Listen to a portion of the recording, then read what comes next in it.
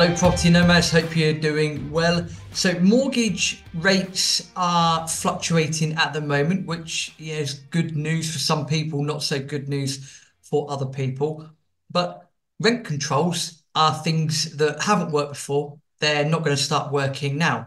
But yet, Scottish councils are looking to exploit a rent cap control, and at the same time, landlords are suffering mortgage rates, high mortgage rates, and also not being able to take advantage of the rent cap loophole. So one rule for one, and then another rule for another set of people.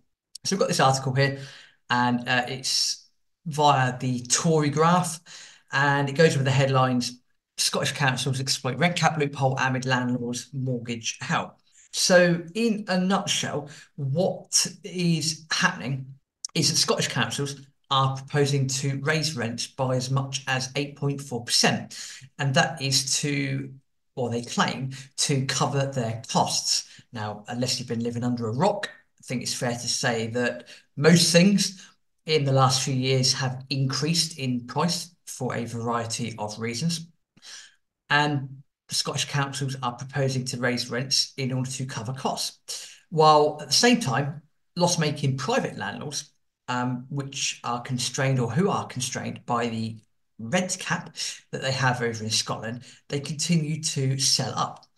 Now, surprise, surprise, the City of Edinburgh Council, of course, as we have to all declare some form of emergency nowadays, they declared a housing emergency at the end of last year. And they are looking at consulting on rent increases of 4.1%, 5%, and 8.4% over the next 5 years. And again, at the same time, the private landlords face a rent cap of just 3% until March 2024, potentially 2025 as well.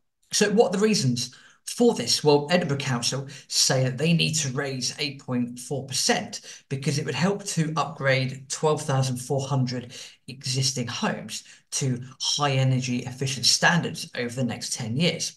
Right? Okay.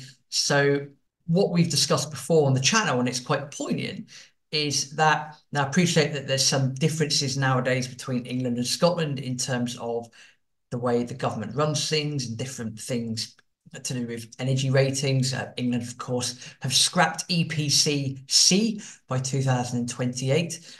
Scotland still have it in place.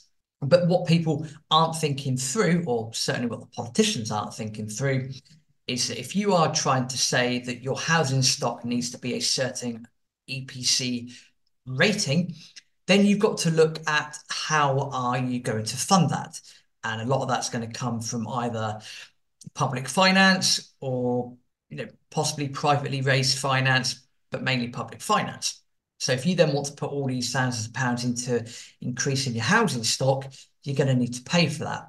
So funny that the council are looking, or in this case, Edinburgh Council are looking at this going, oh yes, in order to do this, we need to raise, don't worry about the rent cap. We need to raise our rent by potentially 8.4% because we need to cover the cost of doing all this installation activity to meet these EPC standards that have been set by some bonkers net zero policy. While at the same time, private landlords who have got to adhere to the same policies, i.e. EPC C by 2028 in Scotland, they're not able to increase their rents by anywhere near as much as the council are. Because they're stuck with rent controls. And again, rent controls or price controls of any sort do not work.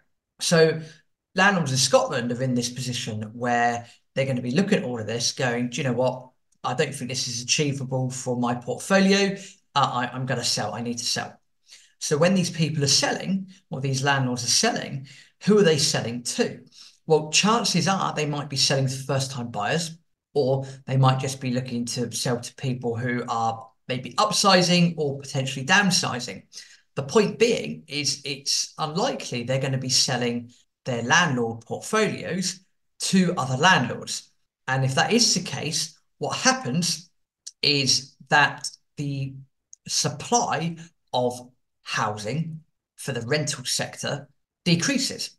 So if the supply decreases and the demand is the same or goes up, then what happens to the price? Absolutely, 100%. I know you answered that before I did. Of course, the prices go up. So this is why you're seeing rents increase. This is also why Edinburgh Council have turned around and declared a housing emergency because there's not enough housing stock.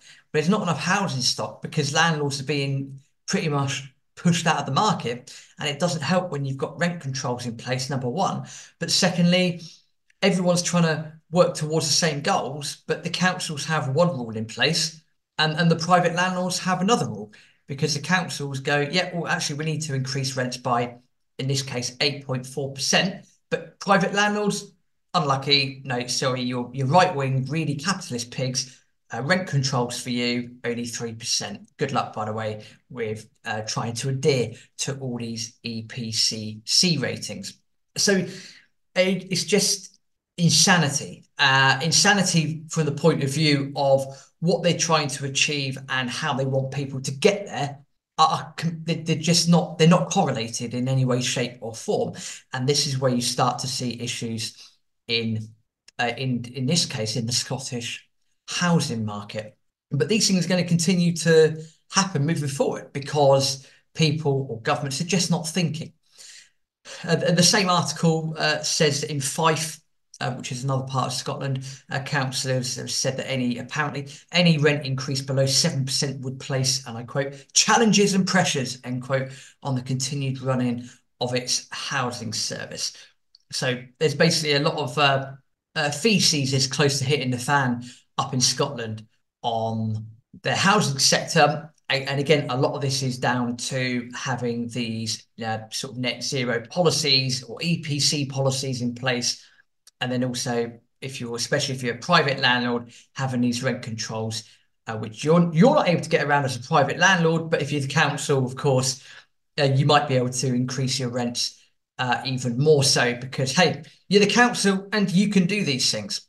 So not good for the Scottish housing market, especially as more and more landlords are likely to sell up, and that's going to further diminish the supply of housing in Scotland. So I just wish that, well, I wish for a lot of things, but a bit more joined up thinking from people would be fantastic. But I think, as they say, hope is not an investment strategy. So I'm not holding my head up too much. But then again, it's Scotland. It's different from how things operate in England. Hey ho, we'll see what happens, but I'm sure it's not going to lead to a lot of good news moving forwards.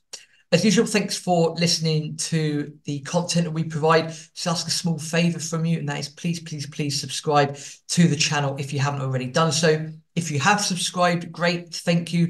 Please do go and spread the word of Property Nomads to as many people as possible.